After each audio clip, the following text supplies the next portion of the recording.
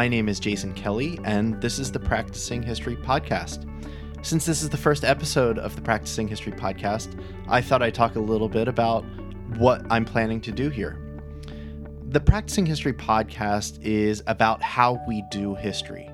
And by we, I'm not specifically talking about how professionals do history, but rather, I'm talking about how we as people in a society do history.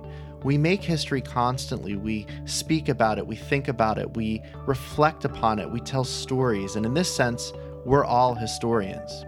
That said, there's going to be a lot of opportunities for us to talk about how professionals do history, and I hope that we're going to be talking about research methods and historiography and digital tools, and eventually we'll get some people in the studio to do interviews with us as well. So I appreciate you taking the time to listen to this podcast, and I would appreciate any suggestions or requests for episodes in the future.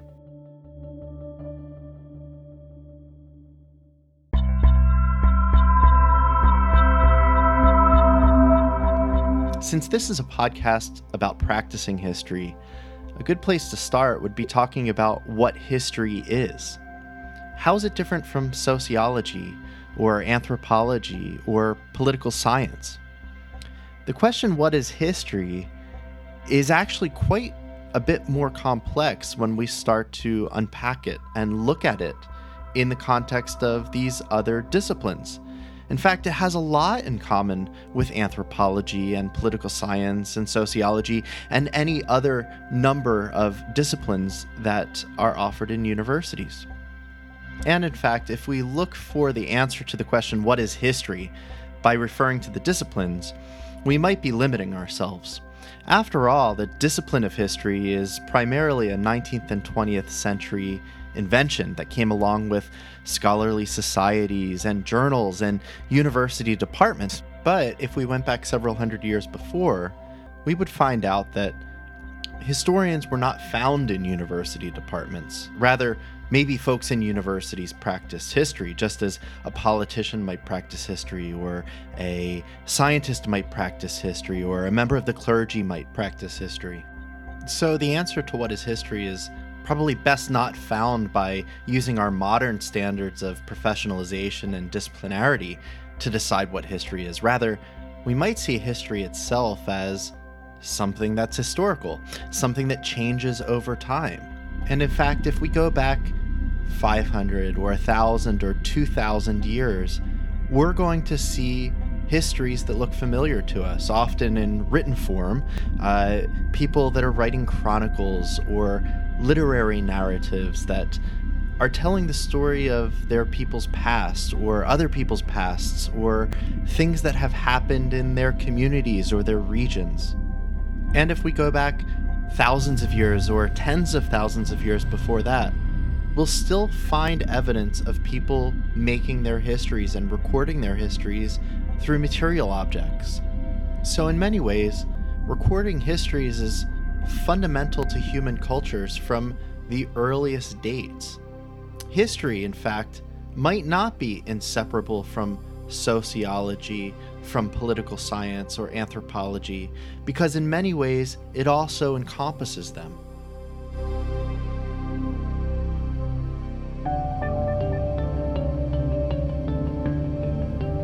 That said, it's useful to have a working definition of what history is, and for that, I'll turn to its Latin and Greek roots. The term history itself comes from Greek and Latin. These roots suggest a process of inquiry and interpretation and narration. So history is more than just telling a story, but it's the investigation that lies behind that story. So fundamental to history is the process of interpretation. The interpretation of the past might be at history's core, and the earliest written accounts by historians, even though they didn't call themselves historians that we have, suggest an attempt to grapple with the interpretation of these facts. One of these historians, the ancient Greek historian Thucydides, who wrote the Peloponnesian War, had a section at the beginning of his book that explained his interpretation and his process, his methodology for doing history. And this is what he wrote. Insofar as these facts involve what the various participants said, both before and during the actual conflict, meaning the Peloponnesian War, recalling the exact words was difficult for me regarding speeches I heard myself and for my informants about speeches made elsewhere. In the way I thought each would have said what was especially required in the given situation, I have stated accordingly, with the closest possible fidelity on my part to the overall sense of what was actually said. About the actions of the war, however, I considered it my responsibility to write neither as I learned from the chance informant nor according to my own opinion, but after examining what I had witnessed myself and what I learned from others, with the utmost possible accuracy in each case. Finding out the facts involved great effort, because eyewitnesses did not report the same specific events in the same way, but according to individual partisanship or ability to remember. And the results, by avoiding patriotic storytelling, will perhaps seem the less enjoyable for listening. Yet, if they are judged useful by any who wish to look at the plain truth about the past events, and those that at some future time, in accordance with human nature, will recur in similar or comparable ways, that will suffice. It is a possession for all time, not a competition piece to be heard for the moment.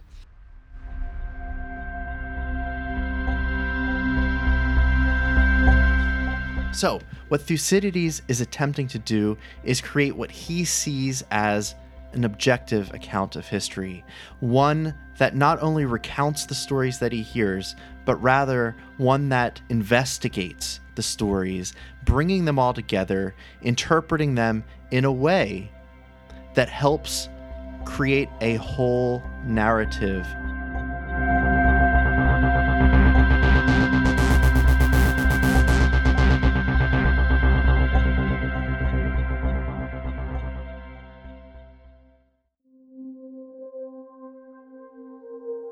Now, Thucydides' attempt to create an objective story was one way of doing history, but it's not the only way of doing history, and it certainly wasn't for thousands of years the only way of doing history.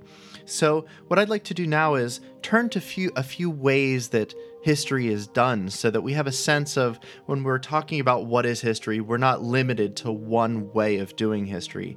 And in fact, if we look at how most people have practiced history and continue to practice history, many of these qualities continue to pervade both professional narratives and the narratives of people who are simply even recounting family histories. In the interpretation of the past, what historians attempt to do is to provide knowledge of the past, and this is very much what Thucydides is attempting to do. And quite often, this knowledge of the past is done for a reason, and that's to provide context for the present. And sometimes historians are even attempting to find out the root causes of the present ordeals that a society faces, or the historical context for social structures or cultural patterns. Often, what a historian is attempting to do is providing some kind of insight that goes simply beyond facts, one that attempts to provide some kind of philosophical or ethical insight that informs our current situation. Sometimes historians go so far as to use history as a way to critique the current social, political, or economic systems in which they find themselves.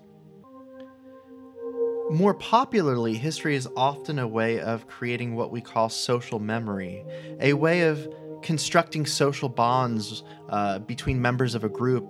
It provides people with a link to their pasts, either real or imagined, to the histories of their communities, of their families, of their societies. It can be even fundamental to creating ideologies and cultural structures. In fact, if we begin to think about it, we can see history in all facets of our lives, from our politicians speaking on television to advertisements to popular literature to television shows.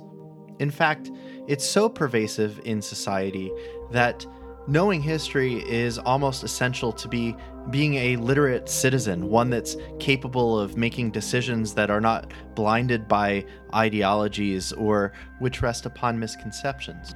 In fact, professional historians have a name for these skills. It's called historiography. It's essential to the practice of history, and it's to historiography that we're going to turn in the next podcast. So thanks for listening, and I'll talk to you soon.